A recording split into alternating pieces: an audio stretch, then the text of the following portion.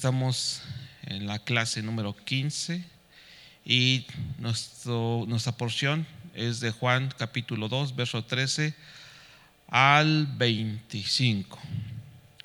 Y el contexto de esta parte pues tiene que ver con cuando el Señor Jesús limpia el templo, ¿verdad? Vamos a leer esa porción. Juan 2:13 dice: y estaba cerca la Pascua de los judíos, y subió Jesús a Jerusalén, y halló en el templo a los que vendían bueyes y ovejas y palomas, y a los cambistas ahí sentados. Y haciendo azote de cuerdas, echó fuera del templo a todos, y las ovejas y los bueyes, y esparció las monedas de los cambistas, y volcó las mesas. Y dijo a los que vendían palomas: quitad de aquí esto, y no hagáis de la casa de mi padre casa de mercado. Entonces acordaron sus discípulos que está escrito: el celo de tu casa me consume.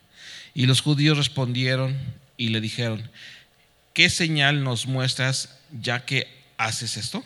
Respondió Jesús y les dijo: destruid este templo y en 3 días lo levantaré. Dijeron luego los judíos: en 46 años fue edificado este templo, y tú en 3 días lo levantarás. Mas él hablaba del templo de su cuerpo.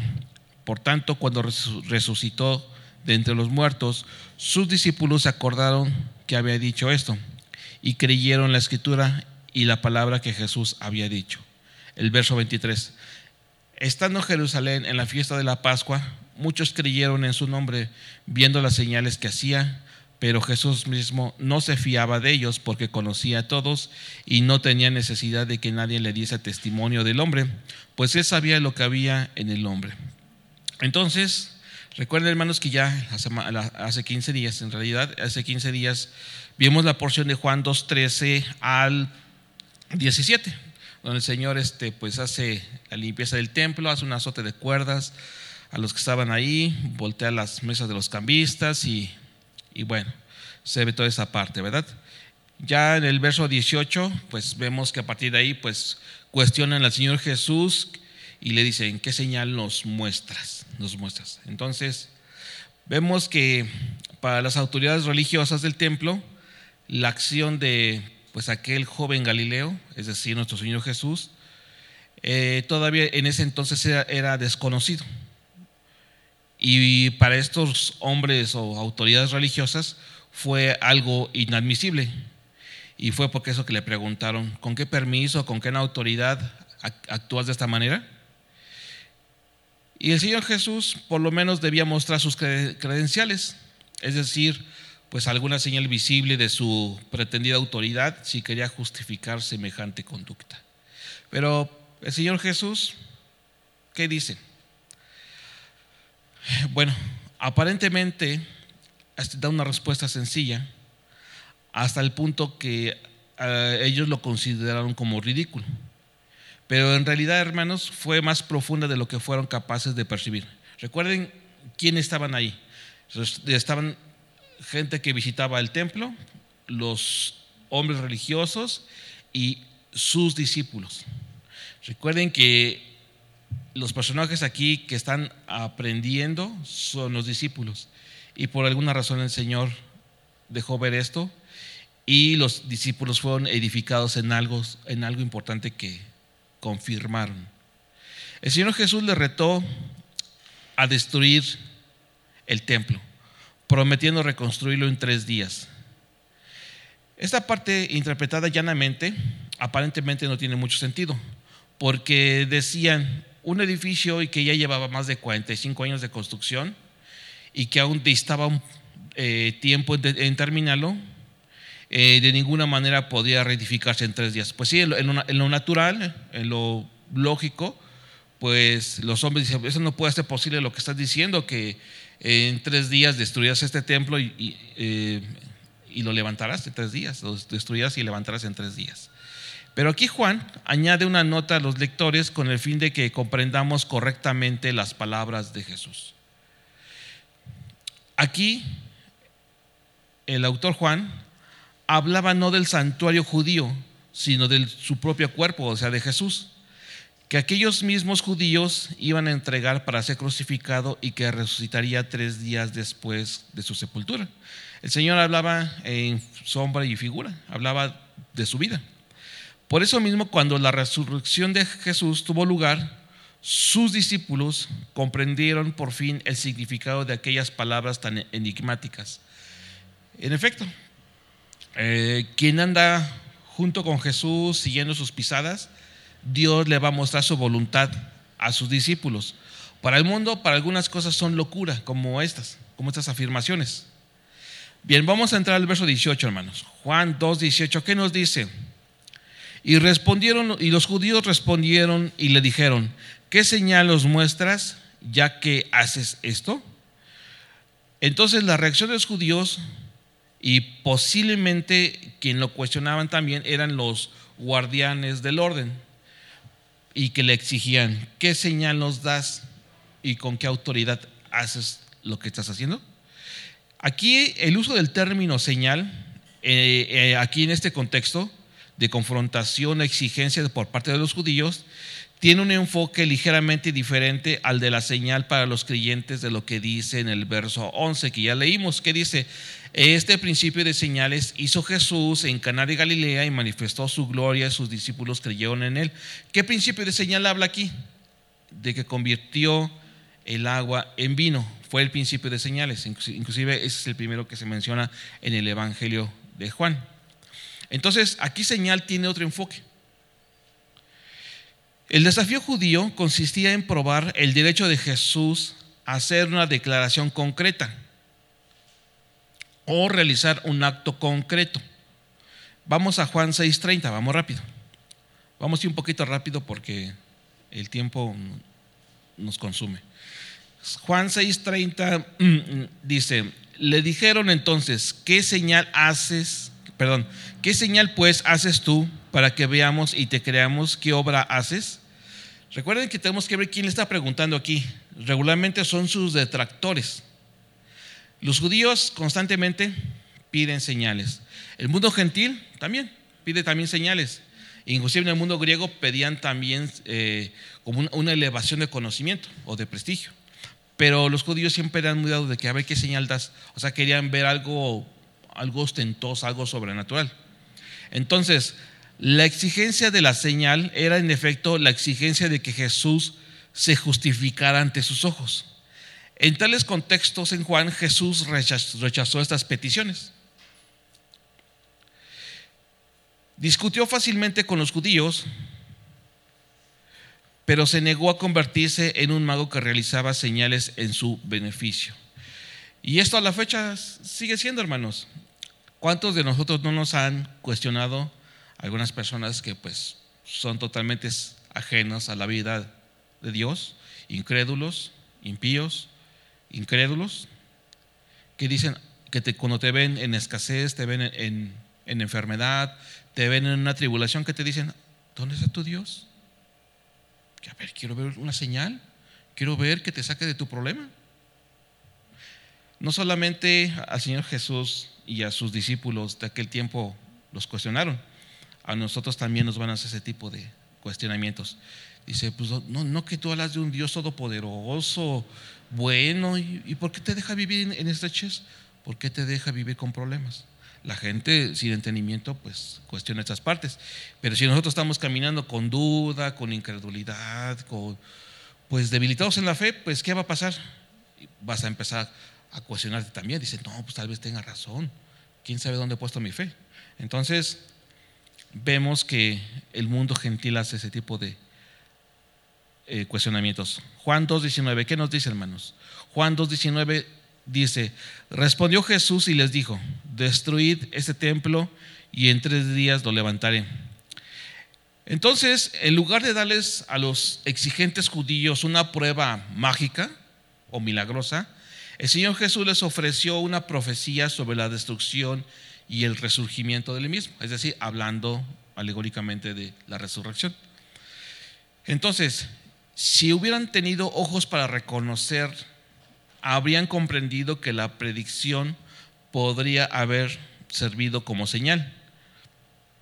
Pero la respuesta del Señor Jesús, cuando dice destruyan, en el original la palabra destruyan es la palabra luzate, y que puede significar derriben este templo.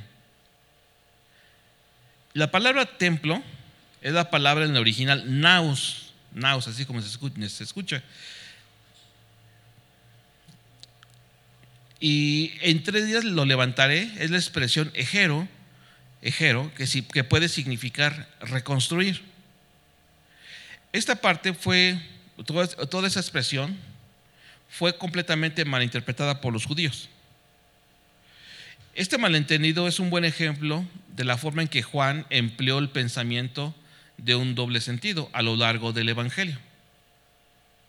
Porque ahí tenemos que ver cuando se usa una alegoría, cuando habla de manera literal, cuando habla de modo figurado, cuando habla en profecía. Tenemos que ver y observar bien la escritura sobre esto. Entonces, los incrédulos malinterpretaban a Jesús porque solo percibieron el significado físico o superficial de sus declaraciones y no fueron conscientes de que esas declaraciones realmente revelaban algo sobre Jesús y la transformación de la vida, quien ponía su fe en él. Vamos al verso 20, Juan 2:20, ¿qué nos dice? Dijeron luego los judíos: en 46 años fue edificado este templo, y tú en 3 días lo levantarás. Mas él hablaba del templo de su cuerpo. Entonces la respuesta judía se basó, como era de esperar, en un malentendido. El tema que les preocupaba eran los edificios, pero Jesús trasladó la base de la conversación a él mismo y a su cuerpo. Al no entender la clave de este cambio en lo que respecta a los judíos, entonces, al no entender la clave de lo que está hablando el Señor Jesús en lo que respecta a los judíos, la declaración que era un tanto ridícula en lo natural, pues sí, de hecho nadie puede hacer eso físicamente, pero cuando veamos expresiones así, hermanos, que son como que aparentemente absurdas, tenemos que entender que posiblemente usted, usando el Señor o un profeta o un apóstol, puede utilizar una figura o una expresión, una hipérbole para expresar algo. Hay quien, como los niños expresan todo lo que tú le digas de una manera literal, ¿o no, hermanos? Los niños a veces no les puedes, tienes que hablarle un poco, tienes que bajarte de su nivel a su nivel para que ellos te puedan comprender, porque los niños hasta los 6 años todavía no entienden muy bien. Inclusive cuando uno suele ser irónico en una expresión, ellos no lo entienden y lo entienden de manera literal. A veces la gente, sintiéndose tan lista, entiende las cosas de manera literal. O sea, es imposible poder derribar y levantar un edificio en 3 días. Entonces tienes que entender que está usando una alegoría, un sentido figurado, una parábola o algo para expresar un principio. En este caso, que expresaba algo sobre su persona. Por eso más abajo el mismo Juan lo especifica. Entonces, la incomprensión de tal declaración de predicción aparece en el confuso testimonio del juicio y en los episodios de burla en la cruz, tanto en Mateo 26:60. Vamos ahí, hermanos. Mateo 26:60. Mateo 26, versos 60. 60 y 61. Vamos a leerlo. Y no lo hallaron, aunque muchos testigos falsos se presentaban, pero al fin vinieron 2 testigos falsos que dijeron: este dijo, puedo derribar el templo de Dios y en 3 días reedificarlo. Entonces esa expresión realmente fue muy sonada. Vamos a ver también ahí en el siguiente capítulo de Mateo, Mateo 27:39.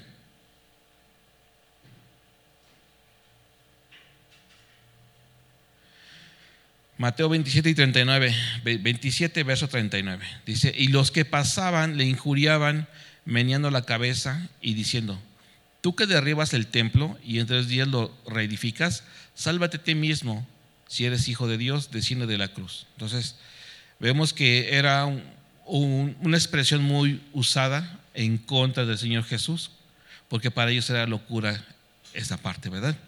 Y también hay textos paralelos como en Marcos capítulo 14 verso 58 y Marcos 15:29, que afirman lo mismo que dice en Mateo capítulo 26 y capítulo 27.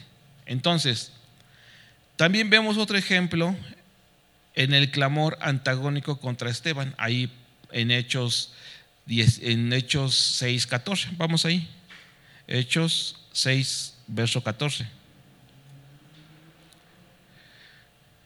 Dice: pues le hemos oído decir que ese Jesús de Nazaret destruirá este lugar y cambiará las costumbres que nos dio Moisés. Entonces, los enemigos argumentaron falsamente que Jesús amenazó con destruir el templo judío. Entonces, este relato juanino proporciona un contexto razonable para la acusación que no se indica en otros evangelios. La respuesta judía en Juan proporciona uno de los puntos de control cronológico o histórico más importantes de los evangelios. Y esta escena se puede fechar entre el año 27 y 28 después de Cristo. O sea, hay algunos eventos que nos dice la parte cronológica del evangelio, porque recuerden, desde que iniciamos la carta del evangelio de Juan, hay hechos en los cuales no están mostrados como cronológicamente, como en la línea de tiempo. Recuerden que el propósito del autor no es llevar como un estilo literario periodístico, no. La intención del autor tiene que ver con dar a conocer las señales post-resurrección. O sea, el autor lo está viendo desde una óptica diferente para glorificar al Señor. Porque recuerden que uno de los objetivos del Evangelio de Juan no solamente son las señales, sino el propósito de esa señal para los oyentes o en este caso los creyentes, para que crean, como se le menciona en la primera señal, ahí cuando el Señor Jesús hizo el milagro de convertir el agua en vino. Y vamos a ver más adelante, pues bueno, que todas esas señales tienen un propósito. Entonces, el historiador Josefo indica que la reconstrucción del templo se inició en el 18º año de Herodes, que tuvo lugar entre el año 20 y 19 antes de Cristo. Entonces, todas estas fechas nos dan un parteaguas, un punto de partida para determinar una fecha. Jesús nació el 4 antes de Cristo, cuando murió Herodes el Grande. Cuando Juan escribió su evangelio, el templo había sido destruido en el año 70 después de Cristo. Y como bien sabemos, pues bueno, el Señor Jesús no fue responsable de destruir el templo, ¿verdad? Porque es algo que constantemente le acusaban a Jesús: es que tú dijiste que lo ibas a destruir y levantar en 3 días. Entonces sabemos que el Señor Jesús no fue responsable de esa destrucción. Los romanos, bajo el mando de Tito, el hijo de Vespasiano, fueron quien destruyó el lugar porque finalmente se hartaron de la resistencia judía. Pues sí, es que si ustedes han leído un poco de la historia, pues vemos que el pueblo judío constantemente se resistía al gobierno del César, porque los subyugaban, porque los maltrataban y les exigían pues la parte del fisco. Entonces, en Juan 2:21, vamos ahí, hermanos. Juan 2:21 dice: mas él hablaba del templo de su cuerpo. Por tanto, cuando resucitó de entre los muertos, sus discípulos se acordaron que había dicho esto y creyeron la escritura y la palabra que Jesús había dicho. Este versículo se dice que es uno de los hitos simbólicos de Juan, que le recuerda al lector cómo debe ver este evangelio. Cuando se escribió ese texto, Jesús ya no estaba muerto, había resucitado victorioso de la tumba. Entonces, el lector tiene que entender la perspectiva de la post-resurrección, o sea, lo que sucede después de la resurrección, que está presente en todo el evangelio. Entonces, tenemos que ver este evangelio a la luz de la post-resurrección. Lo tenemos que ver con esa óptica, hermanos. El recuerdo de los discípulos es pues del lado de la victoria del sepulcro. En consecuencia, la forma en que Juan escribió los relatos de Jesús presupone que los discípulos estaban convencidos de que Jesús estaba vivo. Eso es algo muy importante, Porque la fe, antes de que el Señor Jesús tuviera su consumación en la obra en la cruz, pues muchos de ellos titubeaban en su fe. Además, también tenían la firme convicción de que Él era el cumplimiento de las Escrituras. Por lo tanto, la forma en que el creyente mira el Antiguo Testamento está determinada para siempre por el hecho de que Jesús vive. Vamos a Juan 20, 31. Juan 20, verso 31.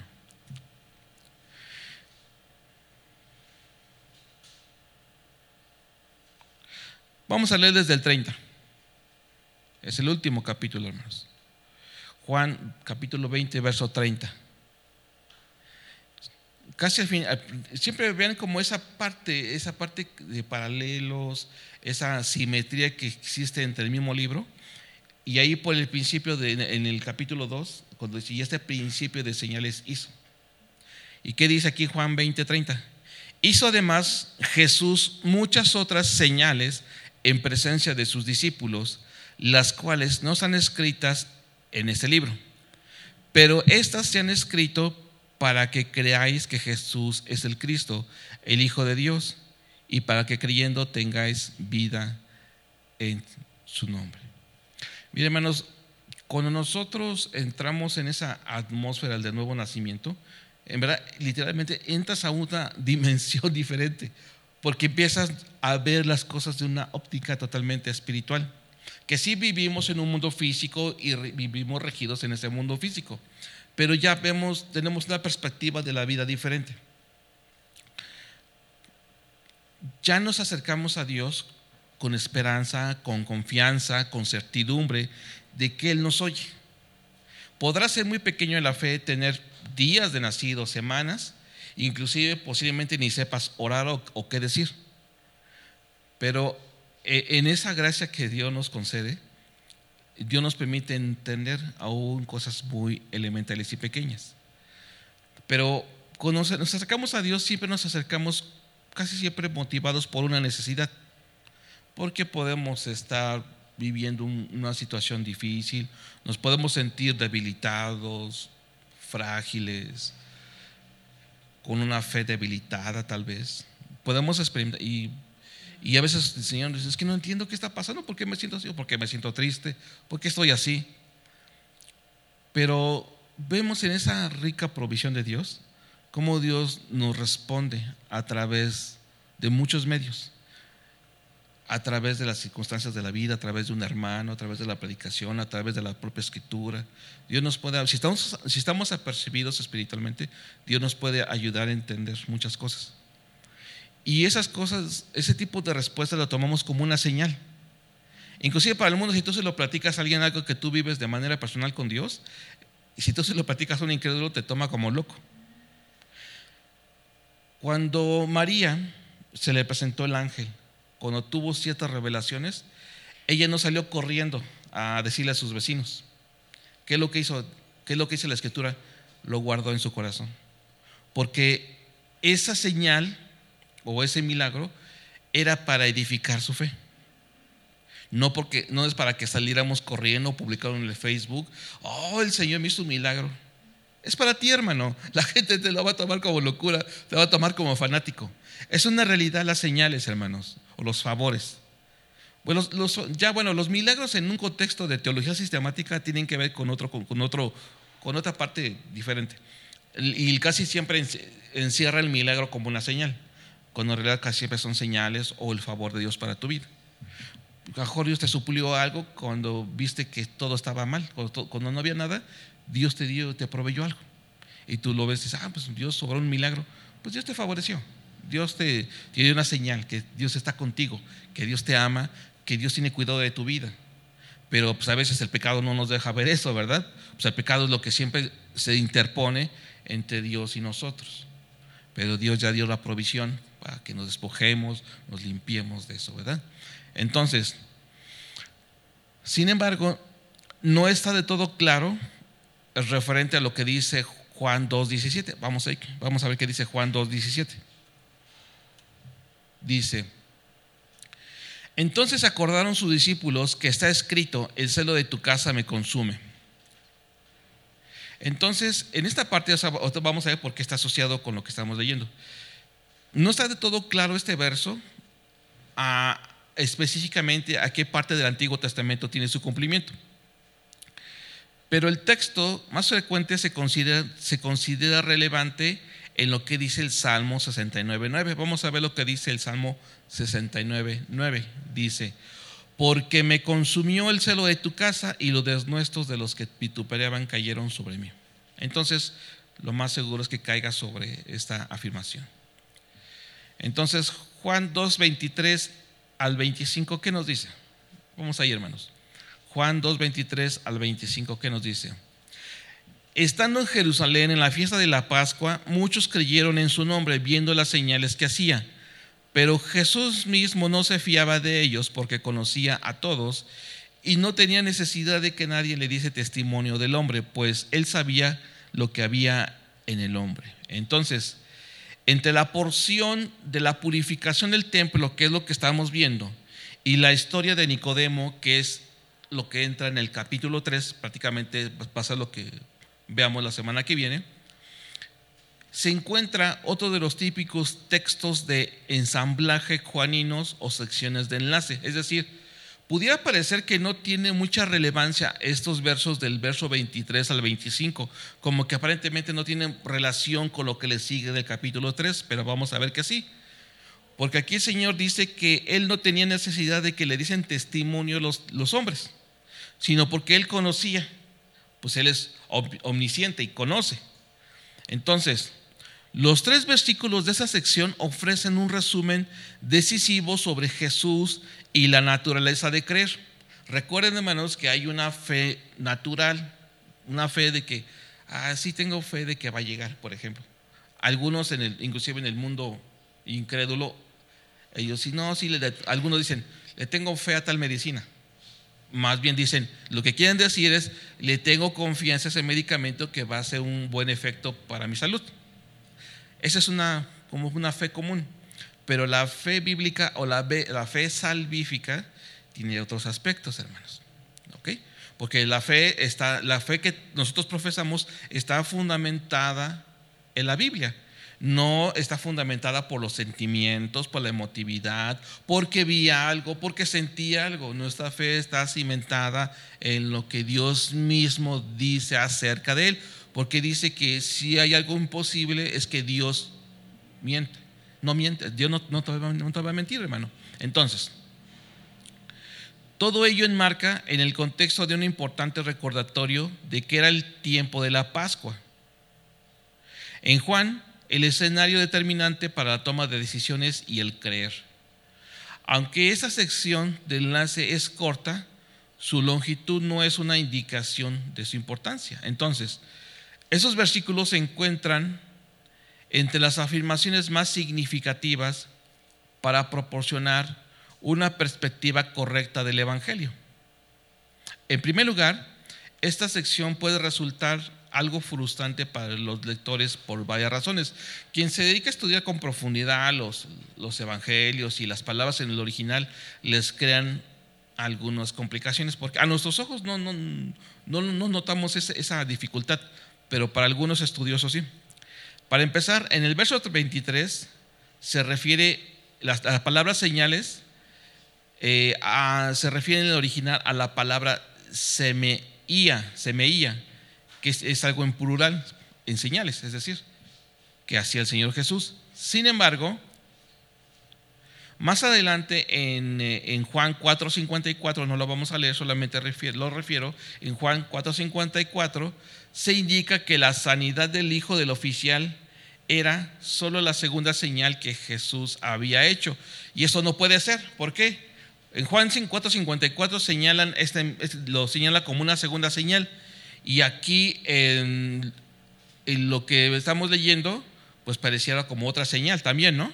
Entonces, algunos lectores, este tipo de detalles históricos mezclados les causan un gran problema.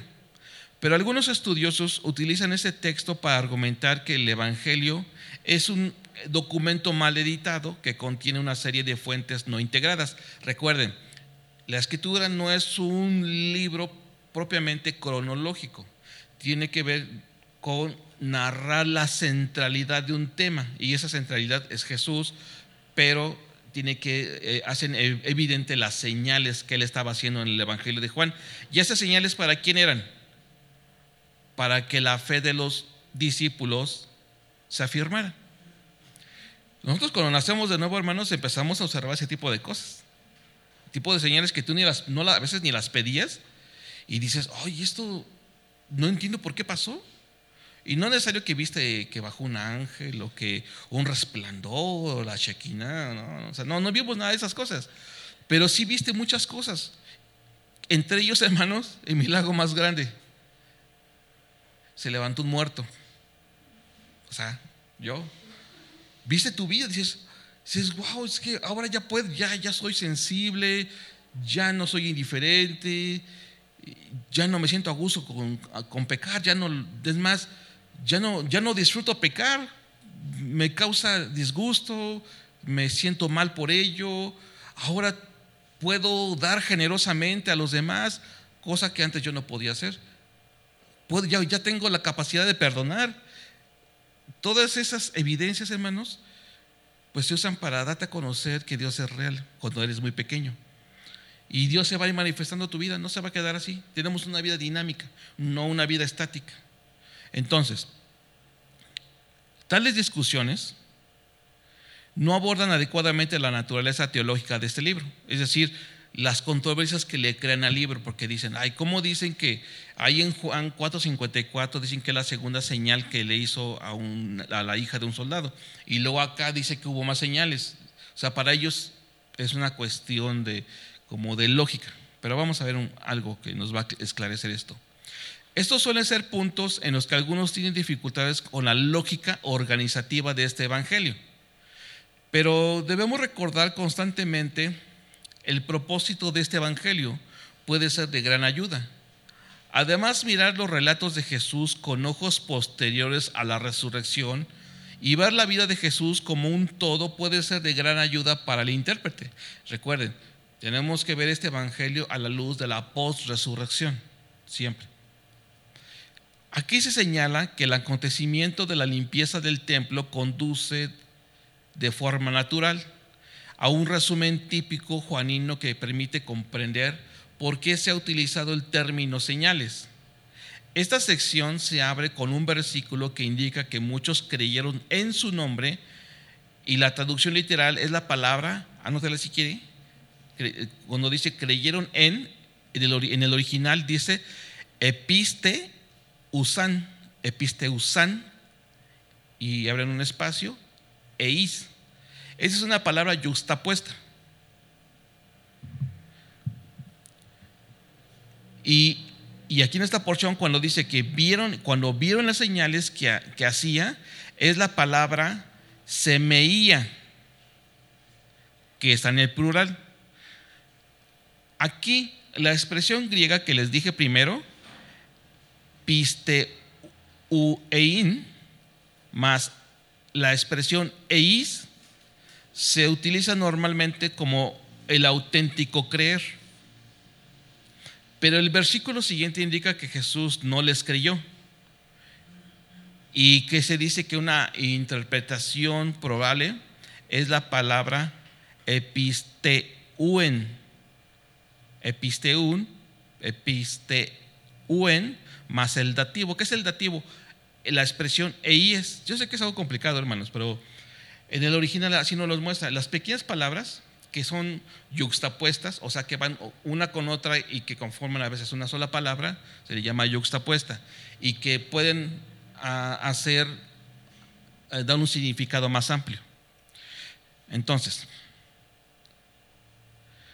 algunos estudiosos se han preguntado por qué sobre las dos expresiones y han intentado argumentar una distinción entre las dos expresiones griegas, sugiriendo que aquí se contemplan dos tipos diferentes de creer. Es decir, se hablan dos tipos de fe. Pero eso no es lo importante. Lo importante es que Jesús no creía que ellos creyeran. Es decir, el Señor no les creía, porque tú allá afuera les preguntas, ¿tú crees en Dios? Sí, claro que creo en Dios y voy a misa todos los domingos. Y voy y doy mi limosna y me echo agua bendita y toda esa cosa, ¿no? Entonces, para las personas que han sido educadas con una dosis evangélicas de oír que los seres humanos determinan sus propios destinos y que personas que se convierten en cristianos por su creencia, es realmente saludable recordar que Jesús tenía algo que decir sobre lo que es una creencia aceptable. Es decir, no todo el que me dice Señor, Señor, ustedes ya saben lo que dice los demás, ¿no? Creer no es suficiente, hermanos, porque deben ser evidentes las señales en nuestras vidas. ¿Cuáles señales? Tu conducta. No tiene que ver con las cuestiones milagreras, ¿no? Que muchos dicen, vamos a orar y vamos a decretar en el nombre de Jesús que vas a ser sano. No se refiere a ese tipo de señales. Hay mucha gente que dice creer, inclusive aquí puede llenarse de personas y pueden decir, yo creo en Jesús, pero no están dispuestos a seguir los preceptos del Señor. Entre ellos cuando dicen, carga tu cruz y sígueme. Y sí saben lo que significa eso, porque una cruz no es algo grato para nuestra carne. Implica incomodez, disciplina, implica sometimiento de tu carne y dejar muchas cosas que a nuestra carne le son placenteras. ¿Sí? Nos refiere mucho a la diligencia que Dios nos ha llamado, a morir a nuestro yo, a amar, a perdonar, a despojarnos de nuestro egoísmo. Cuando tú le hablas a la gente de esta parte, la gente dice, ay no, a mí no me enseñaron ese Jesús, a mí me dijeron que me iba a hacer feliz, que me iba a ir bien en la vida, que me iba a bendecir en mis generaciones y que mis arcas iban a estar llenas cuando yo si doy 1, Dios me iba a dar 10, o sea, un evangelio totalmente centrado en las necesidades del hombre. El Señor Jesús conocía perfectamente el corazón, nos conoce más bien a todos. Y muchas veces nuestra fe va a ser probada en muchas áreas. Y pues se va a ver evidente si lo que decimos profesar es real. Y le puedo decir algo tan sencillo. Si a alguien le dice que usted le ama, ese te amo, Dios lo va a probar. ¿Y cómo es? Con cosas difíciles. Cuando Dios pone a prueba ¿dices que me amas? El amar no tiene que ver con cuestiones de sentimentalismo, romanticismo, corazoncitos y abracitos. No. El amor se demuestra realmente cuando la persona te demuestra todo lo contrario y aún así lo tienes que seguir amando. Por ejemplo, los que tienen hijos. Su hijo, con todo y que sea rebelde y haga cosas horribles, usted no va a dejar de amarlo. ¿Cierto o no? Es por lo natural. Usted lo va a seguir amando a su hijo o hija, lo que sea. Entonces, el Señor Jesús conoce lo que somos realmente. Y el Señor Jesús no se confundía sobre lo que era el creer de una manera auténtica o no. Además, cuando llegó el momento determinante de la Pascua, la creencia de todos los que le seguían se desvaneció en el aire sin importar cuántas señales habían visto. ¿O no, hermanos? Cuando el Señor ya estaba clavado en la cruz, ¿cuántas estaban ahí? Nada más las Marías, ¿no? Solamente las Marías. Sí. Entonces, nuestra fe es muy débil a veces, hermanos. En Juan, nadie quedó como verdadero creyente en la cruz. Hubo un testigo, pero no realmente un testigo creyente en ese momento. De lo que dice Juan 19:35 se refería más a un soldado. Fue necesaria la resurrección para que surgiera este tipo de testigo. Pero la cuestión aquí es que el principio del evangelio, Juan anunció a sus lectores que Jesús no solo comprendía su hora determinante, sino que no se dejaba engañar ni siquiera por las palabras bien intencionadas de creer. Inclusive cuando el Señor Jesús le confiesa a Pedro que le era necesario padecer, y dice: no, ¿cómo crees que te va a acontecer esto, Señor? No, yo voy por ti, casi dice, yo voy por ti. Y que le dijo: apártate de mí, Satanás. Sí, fuerte, ¿no? No, mismo Pedro después fue el que salió huyendo y estaba escondido. Muchas veces lo que podemos decir de fe está más motivada por la emotividad, por la emoción. Pero a la hora de la prueba, pues nos damos cuenta que somos como Pedro. Entonces el Señor Jesús comprendía la naturaleza de la fragilidad humana y no requería instrucción o testimonio sobre la inconsistencia humana. Nosotros, como seres humanos, a menudo experimentamos la frustración de aprender una y otra vez que aquellos seres humanos con los que pensamos que podemos confiar, nos damos cuenta que a lo largo del tiempo no pueden serlo. No sé de ustedes, hermanos, pero algunos de nosotros hemos experimentado la traición en muchos ámbitos: laboral, familiar, y que no se diga aquí mismo, ¿no? Personas que te profesan decir que van a estar contigo en el ministerio. Digo, pues a veces lo que digan está de más, ¿no? Porque se lo tienen que confesar al Señor. No, sí, pastor, con usted hasta que me haga viejito aquí. No pasan ni 2 años y ya te quieres ir porque ya no te gusta lo que enseña el pastor, porque te confronta con el pecado.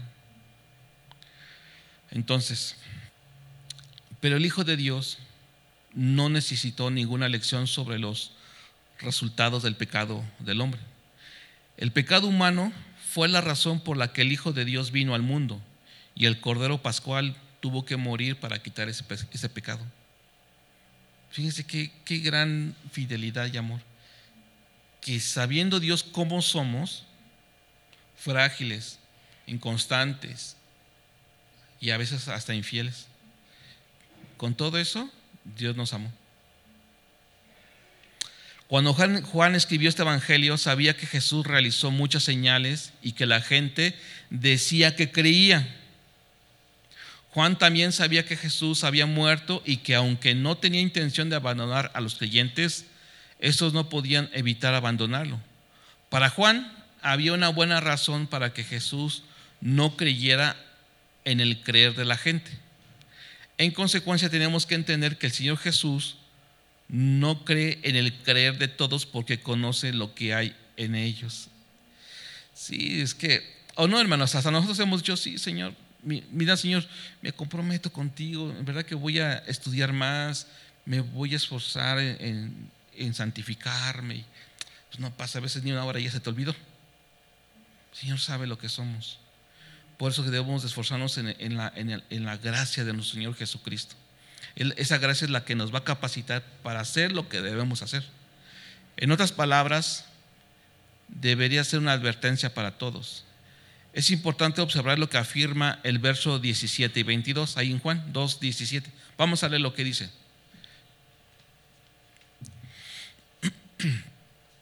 Entonces se acordaron sus discípulos que está escrito: el celo de tu casa me consume. El contexto, acuérdense, ¿qué es el contexto? El Señor Jesús pues da unos latigazos y voltea las mesas de los cambistas y saca a todos los que estaban ahí. Y dice que ahí los discípulos se acordaron de lo que está escrito: el celo de tu casa me consume. Y vamos al verso 22. Hay algo importante aquí. Verso 22, ¿qué dice? Pero cuando resucitó de entre los muertos,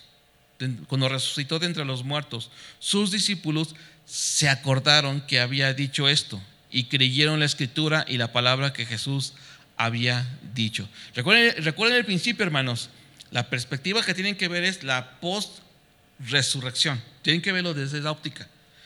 Entonces, cuando nosotros, hermanos, tenemos la escritura constantemente en nuestra mente y en nuestro corazón, y Dios te permite vivir algo, y Dios te dio la salida en eso, vas a recordar lo que está escrito. Vas a recordar las promesas de Dios como hijo, como creyente. Y eso te va a afirmar, porque te vas a dar cuenta que tenemos un Dios vivo y verdadero y que se está revelando a tu vida. No tienes una fe muerta, no tienes una fe solamente que se queda en un libro. Es el logos, es el verbo, es una realidad Jesucristo para nosotros. Tanto lo que Él ha dejado dicho en la Escritura como lo que diario se va haciendo vívido. No es letra muerta. Para muchos es letra muerta, hermanos, pero no para los hijos. Entonces, lo que dice el verso 17 y 22, que los discípulos acordaron referente a lo que decía respecto al Mesías y palparon de primera mano su cumplimiento en la persona de Jesús.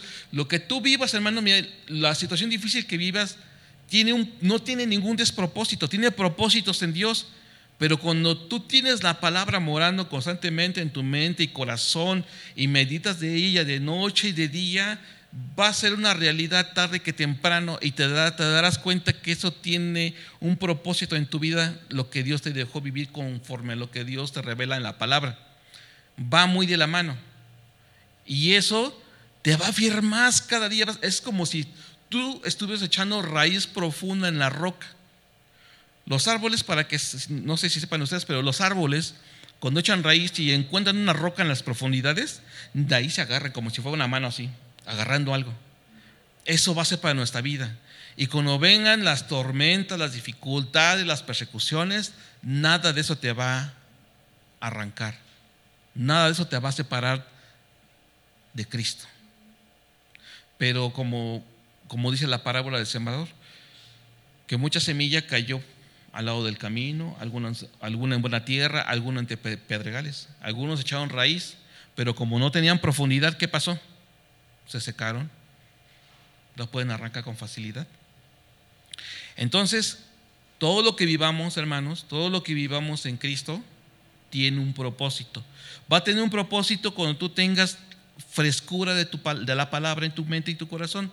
Y somos llamados a escudriñarla, porque en ella nos parece que tenemos la vida eterna, hermanos. Es una realidad, hermanos. No es letra muerta lo que nosotros creemos. Ya para ir terminando, hermanos, los discípulos tenían una fe informada, es decir, ellos ya tenían conocimiento de las Escrituras. Por lo tanto, cuando llegó el cumplimiento de los tiempos, tuvieron el privilegio de ser testigos para que ellos creyeran. Y no solamente es para ellos, para los discípulos de la iglesia primitiva, sigue siendo una realidad para nosotros. El Señor por gracia nos acerca a su conocimiento y nos revela quién es Él. Ahora en esos tiempos seguimos a nuestro Redentor por la fe y no por señales, hermanos, como mucho pueblo cristiano sigue las señales. Si leen la Escritura, dice que ellos predicaban la palabra y las señales les seguían. Nosotros no seguimos las señales nos siguen. Lo que dice en el libro de Hechos sigue siendo una realidad. No la ostentosidad como era antes, que se levantaban enfermos, paralíticos, los ciegos cobraban la vista. Ahora el tipo de señales son diferentes, hermanos. Son más en el ámbito interno, en la transformación del hombre, en el hombre nuevo. Es ahí la transformación de la mente, hermanos. Porque vivimos en un mundo bombardeado por la inmundicia, hermanos. Donde quiera que voltees, encuentras lo mismo. En la tele, en el internet, en las revistas, en el metro, ves la maldad. Entonces, en esos tiempos, hermanos, seguimos a nuestro Redentor por la fe y no por señales. Ya para terminar, si quieres ver una señal de parte de Dios, solo mírate al espejo y contempla un milagro. Y recuerda, has nacido de lo alto. No todos, hermanos, tienen ese privilegio. Vamos a orar, hermanos. Bendito Dios, en el nombre de Jesús te agradecemos porque tu palabra es viva, es eficaz, es suficiente, Señor. Porque en ella, Señor, tenemos vida y vida en abundancia, Señor. En ella reflejas tu voluntad, tu carácter, tus pensamientos, tus intenciones para con los hombres, Señor. Y también en ella refleja, Señor, lo que tú esperas de los hombres. En ella encontramos la dirección para nuestras vidas, Señor.